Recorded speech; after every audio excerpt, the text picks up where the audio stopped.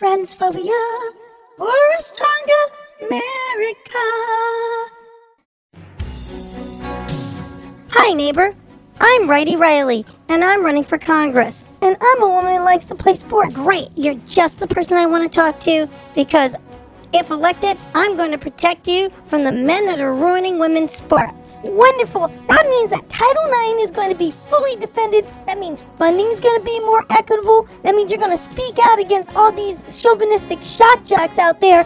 And my reproductive health rights are going to get protected, right? Well, then who exactly are you protecting me from? From those biological men. Oh, I get it. You're just about transphobia. Well, of course. How else do you think we're going to get elected? A message for you from all the politicians who believe that you hate transgender people as much as they do. What you just heard?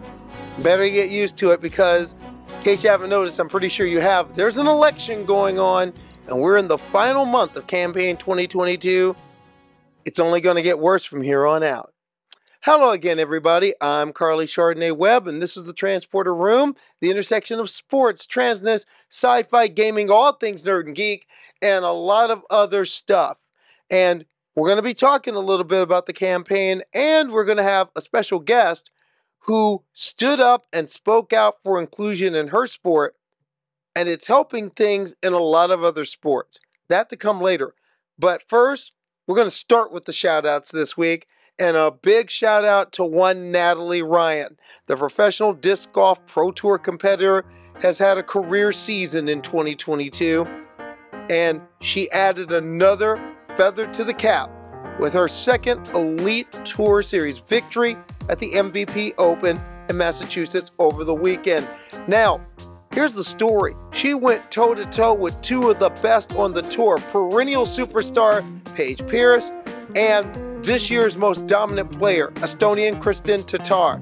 Now, how dominant has Tattar been? Let me tell you. At the beginning of the season, in a stretch from February to June, she took part in 9 tournaments. She didn't finish lower than third in any of them, and she won 5 of them, including 4 in a row. And then there's this stretch of 6 tournaments leading up to this weekend's romp in Massachusetts. 6 tournaments, 5 wins, including 3 in a row entering this past weekend.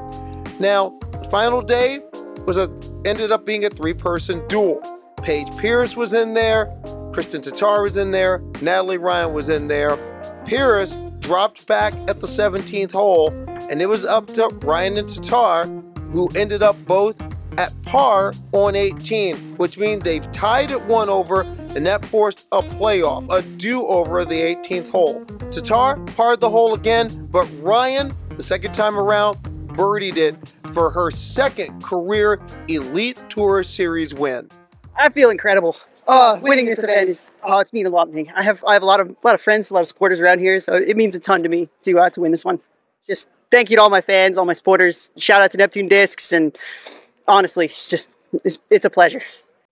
When she got the trophy at the venue, there were cheers all around for Natalie Ryan, but there was a lot of Bronx cheers in the social media and the Twitter sphere afterwards. You see, Natalie Ryan is a transgender woman, and once again, a transgender woman who does well in sports runs into the immutable rule of transgender women in sport, which is a transgender woman can play as long as cisgender women always win.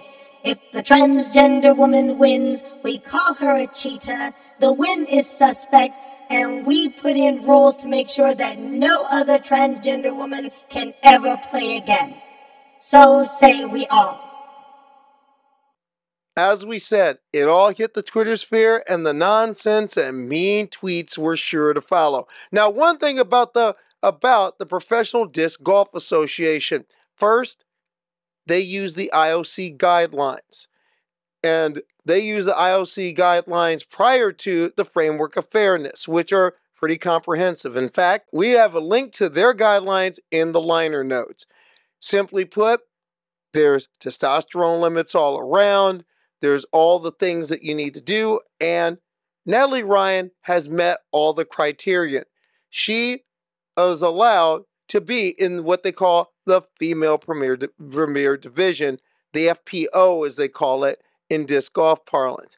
There's also what they call the MPO, which is called a mixed division, not a male division. It's mostly men, but also women can play in it. The idea is that Natalie Ryan plays in what they call the gender protected category. She is a woman, she plays as a woman, she plays with other women, and in following some disc golf fandom, including some people I know who are privy to the community, she's pretty much well accepted. There's not a lot of beefing, except from those few fans on Twitter who apparently really don't know what they're talking about. Now, the other part of it is that the PDGA, in many ways, doesn't engage in the noise. They congratulate and, in a silent way, stand behind the players. In this case, they stood behind Natalie Ryan. In fact, look at the stats from the weekend. Her second Elite Series win of the year, Natalie was second in strokes gained putting, sixth in strokes gained tee to green for the weekend, and averaged a 987 event rating. Put that all together, that spells a nice win and a nice little check at the end of the weekend. Now, many players have stood up for her, like we said. And when she got her win back in July, her sponsor also stood up. One of her sponsors, Neptune Disc, put up this tweet, quote, "We never doubted Natalie, that's why we signed her and why we support her on her journey to become a top-tier FPO player. Congratulations to Natalie on her first win, and we look forward to many more." Now, it's interesting, that some people harsh on what are known as the quote-unquote fringe sports. But notice what sports are acting in good sportsmanship, good sports citizenship, and honor all the lofty character stuff that we claim sports is all about. It's sports like disc golf and ultimate and quad ball, the artist formerly known as Quidditch, and roller derby. These sports that people all scoff at, but they're the sports leading the way. Hashtag just saying. Now, also a note to certain people whose tweets are also in the liner notes. Yes, I'm talking to you. And no, I didn't blank your names out. Remember, Carly Webb rule about that. You see, if you're going to say ignorant stuff, you're not going to get to hide behind your screen name. I'm going to put it out there because the fact is, you shouldn't get to hide because trans people never get to hide. Now, a note to all the people whose tweets I put down there, the ones who felt the need to body shame Ms. Ryan and say the creepy things, this is for you. Okay, this is for all the cisgender people out there. Cisgender people, huddle up, huddle up. I'm talking to you. Look, we of the transgender community would really like it if you quit speculating on people's genitalia. Not only is it rude, it's really kind of creepy. I even wrote a song about it. Want to hear it? Here it go. They're creepy and they're kooky. They're right wing and they're spooky. Discussing bits of Zuki. Just stay away from me. Come on, cis folks, get it together, please. Elsewhere in Outsports right now, go to outsports.com and check some of these things out. You had another great coming out story about a hockey player who was a trans woman who returned to the ice and was embraced by her former college team, and she's back on that ice. Good on you. Check out the coming out story. And congratulations to Anthony Bowens.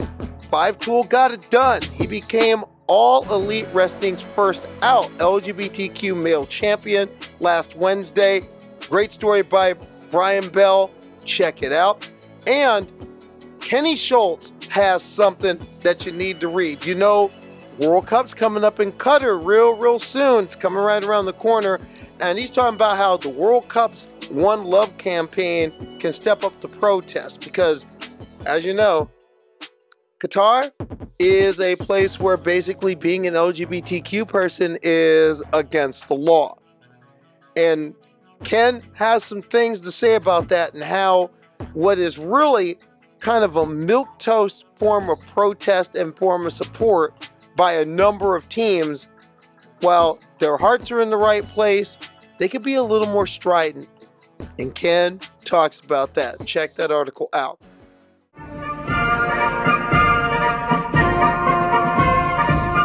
You're hearing that music, you know it's time for the Transporter Room Campaign 2022 update. And this update takes us to Kansas, where Governor Laura Kelly, Democrat running for re-election, who has twice vetoed attempts to pass the Alliance Defending Freedom's cut and paste, ban trans kids from school sports legislation, has been under attack from her opponent, Republican State Attorney General Derek Schmidt, who's been hitting her hard on this issue and saying that Laura Kelly supports men and girls sports. It's something he said on the trail. And he's not the only one saying it. A couple weeks ago, he brought in a surrogate to speak for him, a collegiate swimmer from the University of Kentucky named Riley Gaines. You probably know that name. She also spoke at the Transphobopalooza conference back in Las Vegas back in June. And she also says that Laura Kelly, quote, lets men compete with girls. So Governor Kelly responded with her own ad last week, and the ad starts with, quote, of course, men shouldn't play sports against girls. In fact, if you want to see the ad for yourself, we put the ad in the liner notes and what caused that ad to come into being in the liner notes. In the interest of, I believe in the fairness doctrine, so we're going to give you both sides.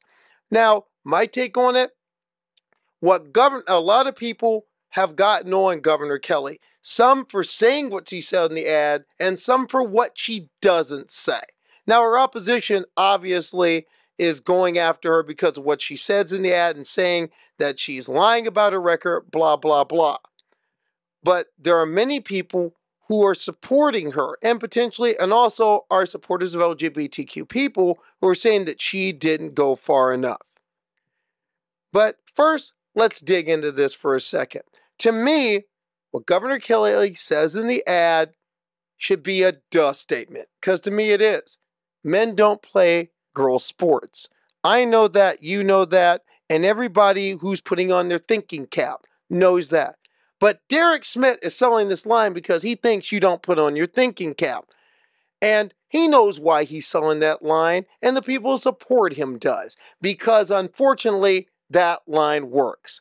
Because there's enough cisgender people, including some of you, who are part of the quote-unquote vote blue, I'm liberal, I'm a Democrat crowd, who also say, well, I vote blue and I'm a liberal, but will buy the transphobia he's trying to sell you.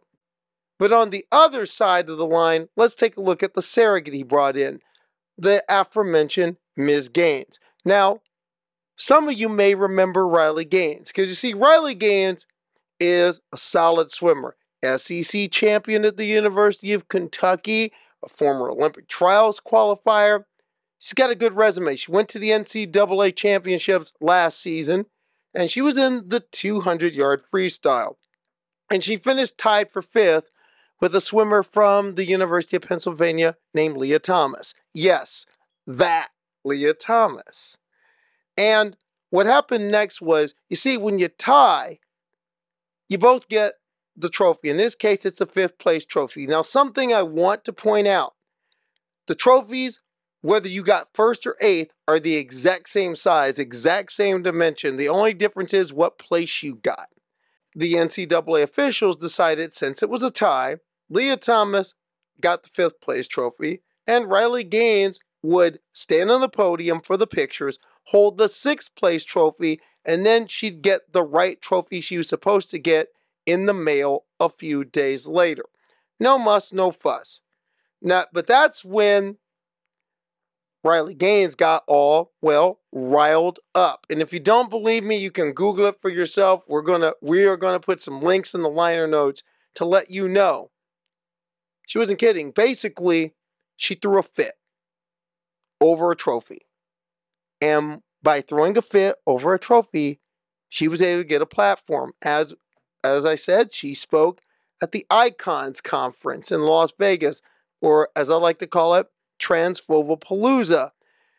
all because she felt she was quote unquote unrecognized. And she's been taking it out and putting up this personal vendetta against Leah Thomas ever since, to right-wing anti-trans media sources, from Outkick to Tucker Carlson to Newsmax. Wherever she can get booked for an interview, she's doing an interview, and she's taking shots at Leah Thomas and taking shots at trans people all the while. Also, she's done some big rooms, like appearing with former President Donald Trump at the CPAC conference in Texas, the same CPAC conference that Hungarian anti-trans dictator Viktor Orban attended. And most recently, Gaines flew to Kansas, made an appearance with Derek Schmidt, and just a few days ago flew down to Georgia to make a campaign appearance with senatorial candidate Herschel Walker. Now, let's not get it twisted. Riley Gaines has the right to say what she wants to say. Granted, the only thing she's really saying is more transphobia, largely directed at a swimmer who's no longer in college swimming, has basically been banned from moving forward in the sport, and is most likely in law school right now anyway. We've heard the misgendering and the dead naming and all the nonsense before. She's not saying anything new. But I want to remind people who may buy into this. You're talking about a largely obscure, good but not great spoil sport who used bigotry and vitriol and basically threw a tantrum and gained a platform. Hashtag just saying.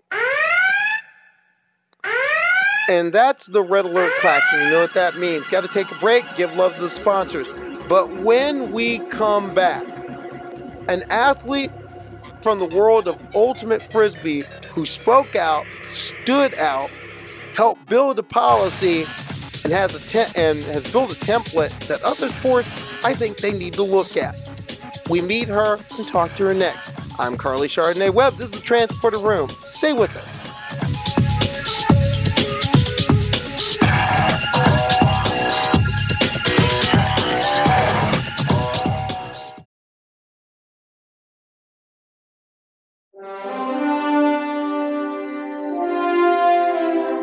And welcome back to the Transporter Room. I'm your host, Carly Chardonnay Webb. And in our Spotlight interview this week, someone who has worked towards inclusion from the foundation and from the guts of a sport. Now, we all know that in 2022, there's been a lot of talk about governing bodies have made this decision and that decision in regards to if transgender people, especially transgender women, can participate or not. We've seen it in swimming, we've seen it in cycling, we've seen it in triathlon, and other sports are set to join the line. But the true innovators have been sports off the beaten path. Sports such as roller derby, quad ball, the artist formerly known as Quidditch, disc golf, which is rather prominent if you heard our first segment, and Ultimate. Yes, Ultimate. That child born when disco was dying, that became a cult classic in college campuses throughout the 80s and 90s. Yours truly, when I was in college, played some Ultimate, and I continue to play even to now, off and on. I usually try and go to a park, find a good pickup game here and there. But as Ultimate has moved into more competitive realms, including a collegiate championship, a national championship, and now a burgeoning professional league, in many ways, Ultimate has led the way towards inclusion and towards building a rules package that puts all types of people into the game. And one of the people you can thank for that is our guest this week. Jenna Weimer has played at the club level for the last 12 years. Before that, she played at the collegiate level. At the same time, when she was playing in college, she was also finding her truth as a transgender woman. And as she came out, she also came out resoundingly to help USA Ultimate build a transgender inclusion policy. And that inclusion policy, some of the ideas that she brought forth, is still in use at this moment and could just possibly be something that other sports could use. And she's here with us this week to talk about it. Beaming up from the Bay Area, Jenna Weimer, welcome to the Transporter Room. Energize. Thanks for having me. Glad to be here. Jenna, welcome to the Transporter Room.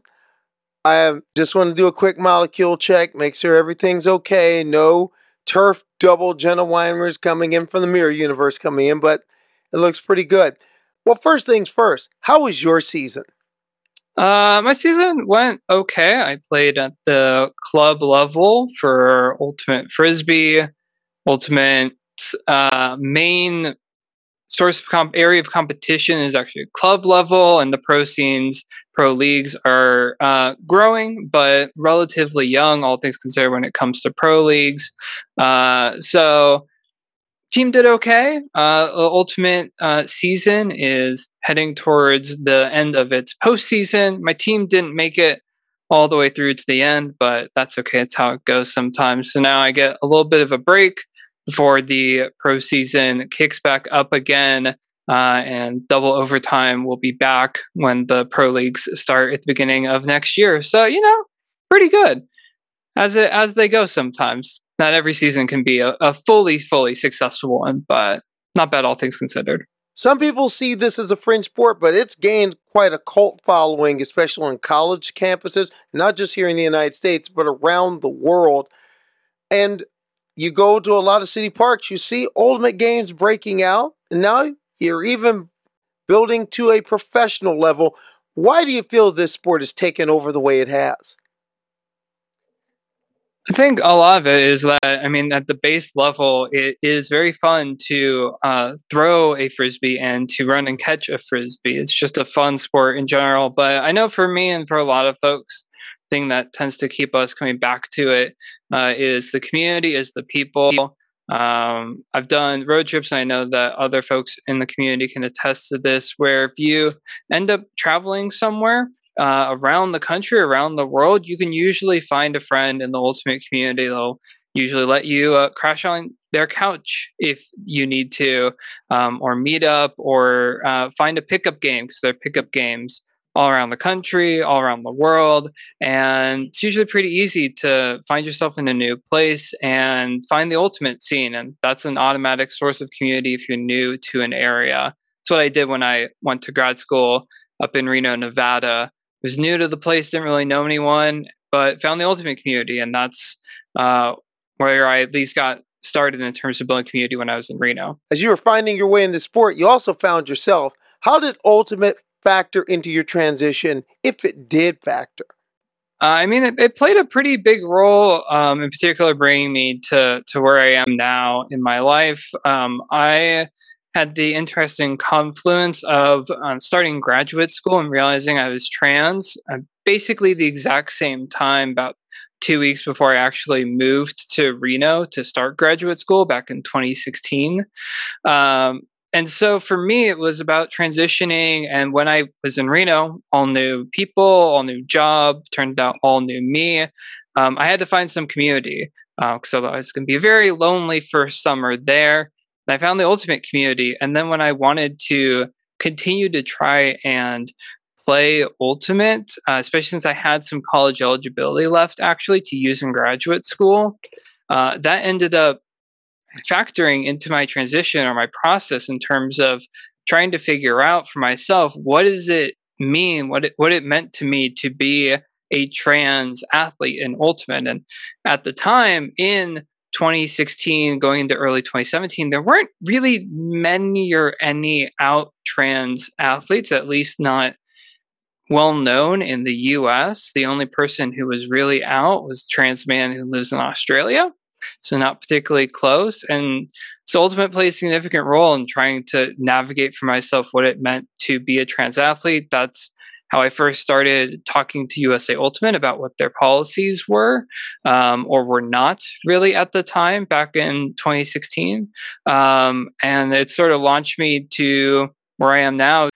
before I even realized I was trans, I did occasionally find myself when I was in college and playing on the men's B team at UC Berkeley. I found myself occasionally looking longingly over towards the women's teams. And then when I got to Reno, I played on the men's team in the fall semester as I was starting my transition, but hadn't fully come out yet, and then moved to the women's team in the spring of 2017. And it was a shift because, especially like early in transition, trying to find yourself and figure out as a trans woman, my place in a women's sport, in women's spaces, was definitely an adjustment. But for the most part, I had really great inclusion. I was welcomed to the women's team pretty much across the board. And in terms of on-field performance, I just didn't have the thoughts of gender stuff running around the back of my brain, so I felt a little freer to do what I wanted. I've definitely really grown as a player in the 5 years somehow, because time flies, since I started transitioning. What were the rules at the time? Where were they when you came out? So in 2016, when I started transitioning until they updated the policy in November of 2018, the rules were based on the now former NCAA guidelines that mandated a year on testosterone blockers for trans femme people. It meant that trans masculine people couldn't play in the women's division or as a women matching player in our mixed divisions, because Ultimate has a mixed gender division, as soon as they started hormones, as soon as they started testosterone. And it was about 3/4 of a page long. And it was very just, we have these basic rules because we need to have them in place, but there were nothing in place about what if there's a challenge to someone's eligibility. With college eligibility and Ultimate being much like the NCAA, around 5 years, what happens when a trans woman, a trans feminine person, loses a year of their 5 years of college to their hormone policy? There wasn't very much structure in place. There was no mention of non-binary people whatsoever.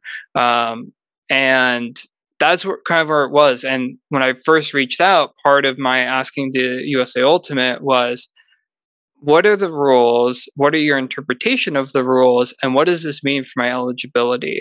Because at the time I had 2 years of eligibility left, which eventually ended up only being 1 because I had to miss out on my first spring semester with the women's team because I was ineligible per the USA Ultimate rules at the time because I had not completed a year on testosterone blockers at that point. So it was about you reaching out to them reaching out to you, and both sides, you and USA Ultimate, in a sense, worked from there. From there, where did the process go? Well, the interesting thing is they got back to me with an answer, but I didn't actually ever formally consult with USA Ultimate. I was never really in the room where it happened, as it were. Instead, what ended up happening was I wrote what became a series of articles in an Ultimate Frisbee online magazine called Skied Magazine. The first one coming out in March of 2017, where I came out very publicly to the Ultimate community as a trans woman in Ultimate. And I was like, here I am, I exist, and what are we doing with our policies? Because it's uncertain, and different organizations and sports have different rules, and what do we want ours to be? And it was followed by Ultimate Canada, the governing body of Ultimate Frisbee in Canada, coming out with their own policy that was different than USA Ultimate's. And I wrote a compare and contrast piece, basically like, hey, Ultimate Canada made this update that's progressive. What about USA Ultimate? What are they doing? And it continued to be this sort of push and pull where I was trying to push USA Ultimate in a direction of, are you working on this policy? Are you not working on this policy? What does it look like? Here are some thoughts that I'm going to offer in this public sphere, but I didn't know at the time whether or not they were taking it directly. And it wasn't until a draft was shared with me before the final version came out in 2018, that indeed it looked like they had taken, in fact, some of my suggestions almost directly from my articles and just put them straight into the policy, and then made some other additions. The 2018 policy ended up being like 4.5 pages long, which compared to 3/4 of a page, at least meant that it was more, had more breadth and had more intention around what the policy was, which kept hormone requirements in place, but included things like a year exemption if you lose a year of eligibility at the time. It included a mention of non binary people for the first time, but actually basically just reboxed non binary people back into binary boxes, which was worked on and fixed later, um, and made progress. Opened up the youth division so anyone could play without any restrictions at the youth level, and that was 2018. And of course, there was still work to be done. Again, given the mention of non-binary people, but without actually making any real headway on it. Do you think the powers that be in USA Ultimate probably caught your TED Talk as well? I mean, I think the 2019 TEDx talk, um, actually came after the first iteration, the first change to the USA Ultimate policy. And if I were to do that now, it's interesting because it would be pretty radically different for a number of reasons, and partially because by the time we got to the end of 2020, USA Ultimate had updated the policy again, partially from some of the suggestions and feedback that they had gotten from community members, other than myself, in the wake of the 2018 policy in particular. What about non-binary people? Or don't put them back into the boxes, that had happened in the 2018 policy. And in particular, there was one person who was working pretty closely with USA Ultimate, Kellen Gibney, who had raised the issue, of what if there are folks who are on low doses of testosterone? Does that mean that they're completely ruled out of the women's division and potentially women matching play and mixed? Or is there some more flexibility? What does it look like to have a policy that isn't just cut and dry of hormones work the same way for everyone and any amount of testosterone affects someone's athletic performance directly?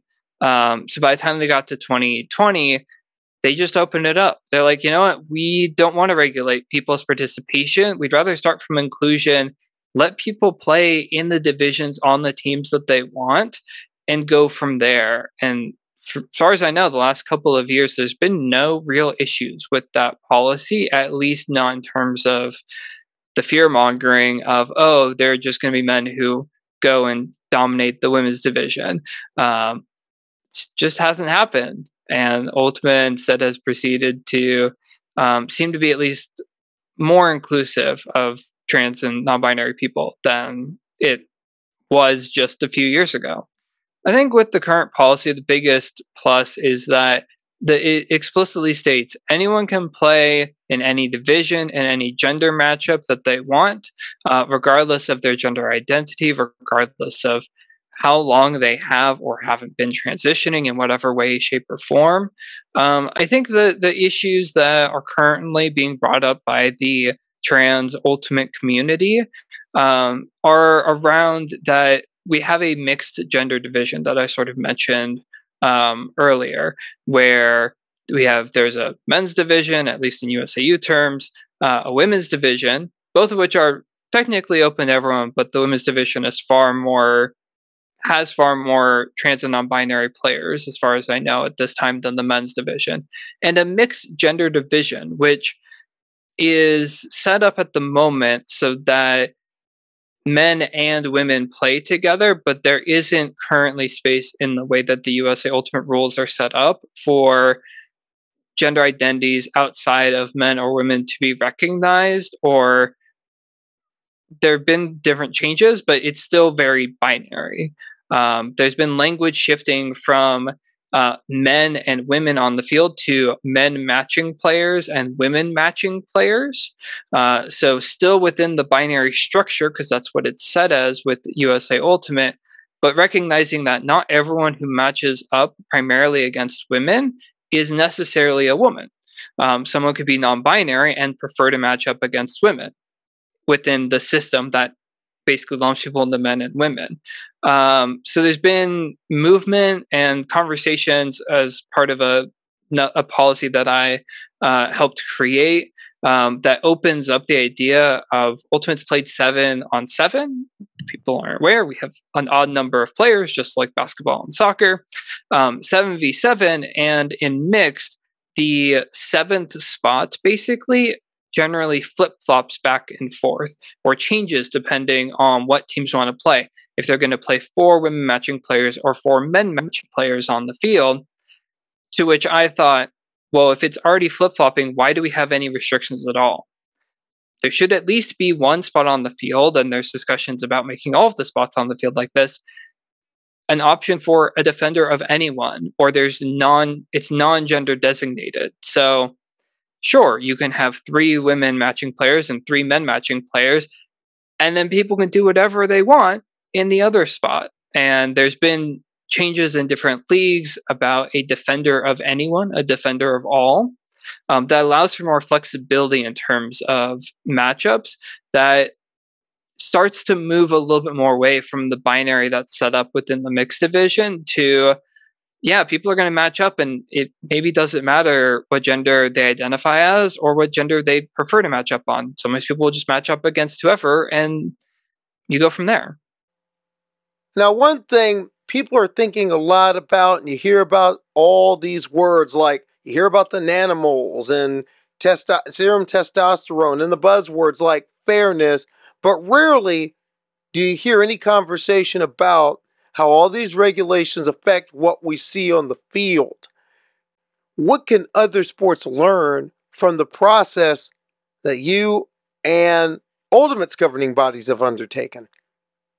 I mean, I think the biggest thing that I've seen in Ultimate, from my own experience and from seeing other folks in the community, is that it's a very player led process to a large extent. Like, yes, there is the governing body that officially makes the rules, but at the end of the day, a lot of the push, a lot of the progress has been made by players simply asking, okay, but like, what if it could be different? Okay, but what about in this situation? And I think that's something that we've actually seen across sports in general, is that oftentimes the movement happens because people involved in the sports directly speak up and feel like their voices are heard, and then the organizations respond. I mean, just look at, I think the prime example that often gets cited, Chris Mosier, right, is out, qualifies for Team USA, and the question is, what's his eligibility? And it sparks a change in the IOC rules back in 2015, 2016. When I came out and asked the question to USA Ultimate, what does this look like? How does this affect me and others going forward? The conversation was started, and people actually started engaging with the questions, and policy changed. And although that obviously doesn't always happen in the best of ways, just look at swimming, for example, with Leah Thomas. I think a lot of times if trans athletes are given a platform, are listened to, are heard out for their experiences and their thought processes, I think that's really the place to start, is to talk to the people who are most affected. Because as much as we'd like to think all of the medical experts that could be brought in the room can answer all the questions, at the end of the day, it's probably the trans folks, the folks who are most affected by the policies, that are probably actually going to be the experts more than anyone else who is thinking and sitting there trying to figure out what does it look like, versus a person who has to go through it and has to really square with what their place is in sports, and really trying to embrace that trans athletes are athletes, and sports governing bodies should listen to their athletes. I think it's really the place to start, and the place that we continue to see Ultimate trying to move forward and trying to listen to its player base and figure out what's next and how can we continue to move forward.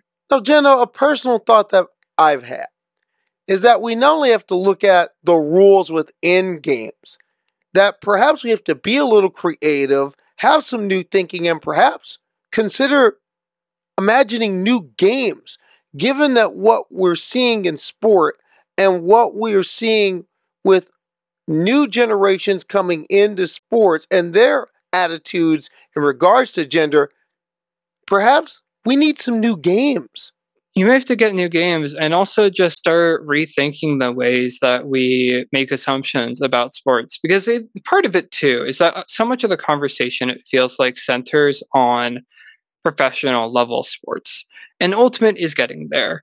On the Olympics as the other example. And people really like to focus on, okay, but like all the trans women are going to win all the gold medals. No trans woman has won a gold medal yet. Shocker. And just the idea that that LeBron James is going to could transition and dominate the WNBA. Okay, but here's the thing with sports. Sports offer so much to us as people that at the end of the day, it's about, for me, building up sports so that everyone can feel like they can play sports, and the pro leagues are kind of their own thing. The Olympics, kind of their own thing. At the end of the day, I'm far less concerned personally about what this means for someone who might transition as an NBA player trying to move to the WNBA. I think about what's the 10, 12-year-old 15-year-old who's trying to play sports, who's trying to get all of the good that comes from sports, the leadership, the teamwork, confidence building, just plain exercise. Why are we limiting people from just doing that at a base level when sports we know offer so much good? Why is there so much focus on the top level when that's what, 0.01% of all people who play sports?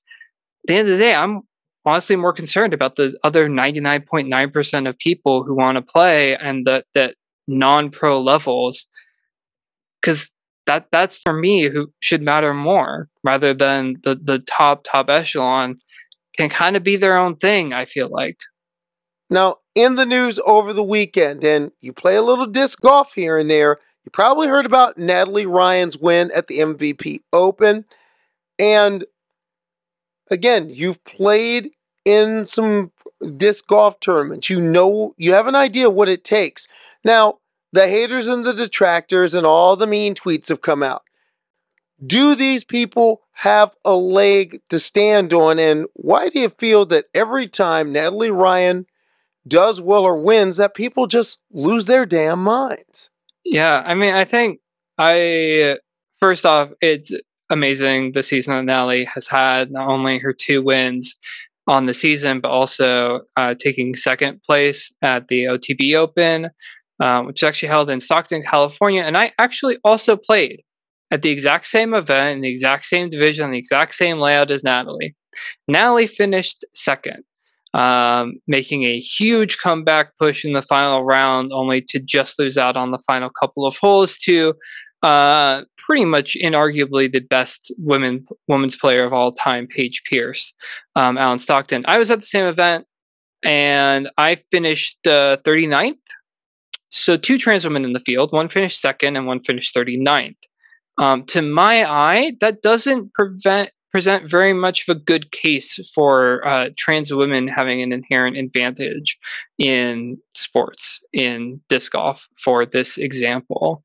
And even with Natalie's win this weekend, yeah, she beat Kristin Tattar, Estonian first-time world champion this year. And guess what? Kristin has won like the last 3 or 4 events before this, and almost won this one too. So the idea that Natalie and trans women are dominating FPO, that we don't belong, it just isn't borne out. Natalie has worked really hard to become a very good disc golfer, and she's been rewarded for it this year with a couple of wins, because she's a very good women's disc golfer, and she happens to be trans. And the breaks have helped go her way. I mean, in the final playoff hole, she got a nice little kick off of a rock wall that was right by the finishing basket that put her in even more prime position than she probably would have already been in, to put all the pressure on Kristen to have to make a putt to finish it out. And at the end of the day, I feel like people just miss the context of other trans women exist in disc golf, in all sports. Other trans people exist across sports. We don't often talk about trans men in sports, and that's because people make assumptions about trans men's athleticism and ability to compete in men's sports. I present the case of Chris Mosier, who made Team USA. And just the idea that, yes, because Natalie wins, there's clearly an inherent advantage. When this was at a course that doesn't even play to her strengths, Natalie can throw the disc really far. Well, so can Paige Pearson, so can Kristen Tartan, Ella Hansen, and many others. For any of you in disc golf who recognize the names at all of what I'm talking about, if you don't, that's okay. Women can throw the disc really far, and so can Natalie. But this course doesn't set up particularly well for distance. It's in the woods. The holes are very technical. You have to play really good disc golf, and it's not just about who throws it the furthest, it's who plays the best disc golf. And there's nothing in trans women that make us better disc golfers. And again, I present my 39th place finish at a tournament that Natalie finished second at. And as people think that the sky's falling and then just miss all the other context in the meantime. Now switching gears, the season's over. Podcast is on hiatus until next spring. What are some of the things you've got going right now? I mean, I honestly have currently been unemployed for the last few months. Been in the job hunt. So if you're listening and you want to hire someone who has public speaking experience, who has writing and reporting experience, who has experience with DEI and LGBTQ inclusion and training and facilitation, have a big skill set, let me know. I'm based in the Bay Area.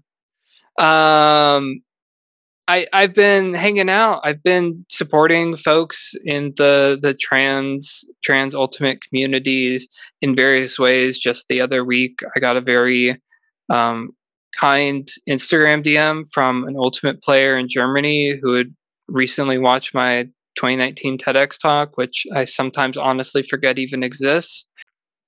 They're just like, hey, this is where I'm a trans person in Ultimate, and I took a lot away from your TEDx talk, and you're doing a lot of good work in the community, even when I've been in my relative off season. So hanging out, job hunting, playing some Ultimate, playing some disc golf. Took down my first professional win last month at a disc golf tournament in San Francisco. Otherwise, I do various project work. I did some work with Athlete Ally for a while from 2020 to earlier this year before my contract wrapped up with them.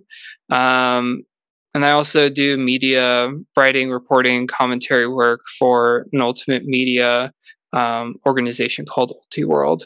We'll be in San Diego, California in October for the national championship. So while my team didn't make it, I will be there to be writing and reporting on all the goings on. All right, since you'll be at the national championship, Jenna, who you got? I always feel like it's difficult to pick against my hometown San Francisco Fury in the women's division.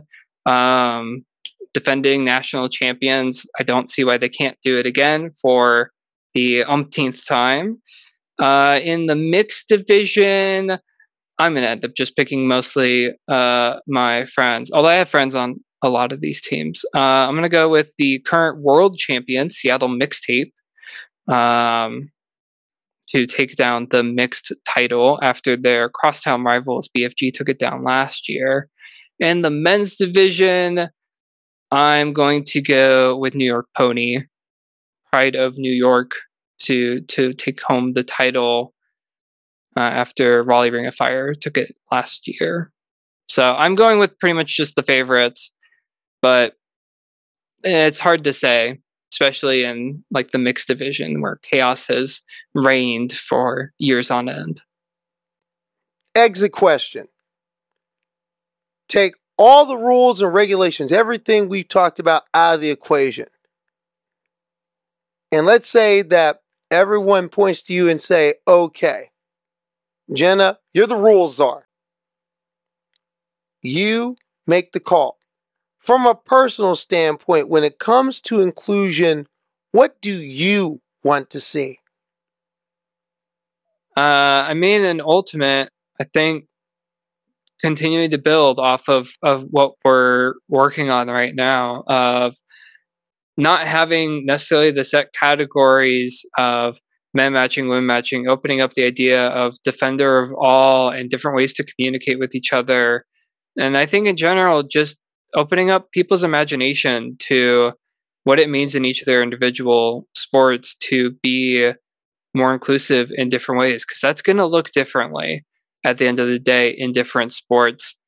Ultimate, as much as I would love it to be the example for everyone to look on, it's its own sport. It shows up in different ways. The way that we match up doesn't really compare to many other sports, as far as I know, in terms of one-on-one matchups. And I think just the more self-determination, the more that we allow queer, trans, non-binary folks to lead from the front, give them the platform, let them speak up. The reason why change happened in Ultimate was that the words I wrote in an online Ultimate Frisbee magazine that I thought maybe 100 people would read when I first wrote it was read and reached and heard by the top decision makers in the sport. And that's partially because Ultimate's a small, funky little hippie sport, but at the end of the day, it's a sport, and the governing body heard me out. And I think the more that governing bodies can sit and be okay with listening, the better it'll be for everyone involved. Jenna Weimer, this has been a real treat. It's been great to have you here at the Transporter Room. And also, thank you for speaking out, for stepping in there and being a part of some better solutions. And I'm going to tell you right now, we're going to want you back. I want you back here, especially with all these picks you were making. I want to see how it pans out. I just picked the favorites, so we'll see if chalk reigns or some upsets happen along the way. Well, you have some fun at Nationals in San Diego. Like I said, we're going to want you back. We're going to beam you back down to the Bay Area. Thanks to Jenna Weimer for being a part of the Transporter Room this week. And on my last call, it's Ms. Weimer in mind that I'm thinking about something important. She was in the room where it happens, the room where it happens in a sense, by putting herself out there and pointing to the issues that needed to be talked about. And that is an important thing, that a governing body answered back, took these things into account, and moved forward making policy, not in a vacuum, but working with all sides and working with players and bringing it to the people that play the games. You know, there's an example there for a lot of governing bodies. And not just governing bodies, there's an example there for our body politic as well. Right now, we're heading into the home stretch of a campaign season where, in this case, LGBTQ people and transgender people in particular are being talked about and perhaps being talked at, but not being talked to, and even more importantly, listened to. And I'd like to send a challenge out to every head of a governing body and also every person that's seeking to perhaps be a part of our government, be it cities, be it states, or be it our country. Those who will be putting their names up on the ballot and will face the voters in November especially. I encourage you to talk with these constituencies. I encourage you to talk with, and more importantly, listen to these constituencies that others are forgetting in this time. It'll make the policies better. It'll make our society better. It'll make our nation and our world better. And in the case of our games, it'll make those better too. That's the transporter room for this week. And if there's someone you want to see, if there's something you want to see, or something you want to say about what I'm doing here, please by all means leave a message on our Twitter page, our Facebook page, and at our Instagram page, Transporter Room 10 Forward. Remember, everything that I do at the Transporter Room, I do for all of you, the people who support us. That's the Transporter Room for this week. I'm Carly Chardonnay Webb. Live long and prosper and steady as she goes. I'll catch you all next week.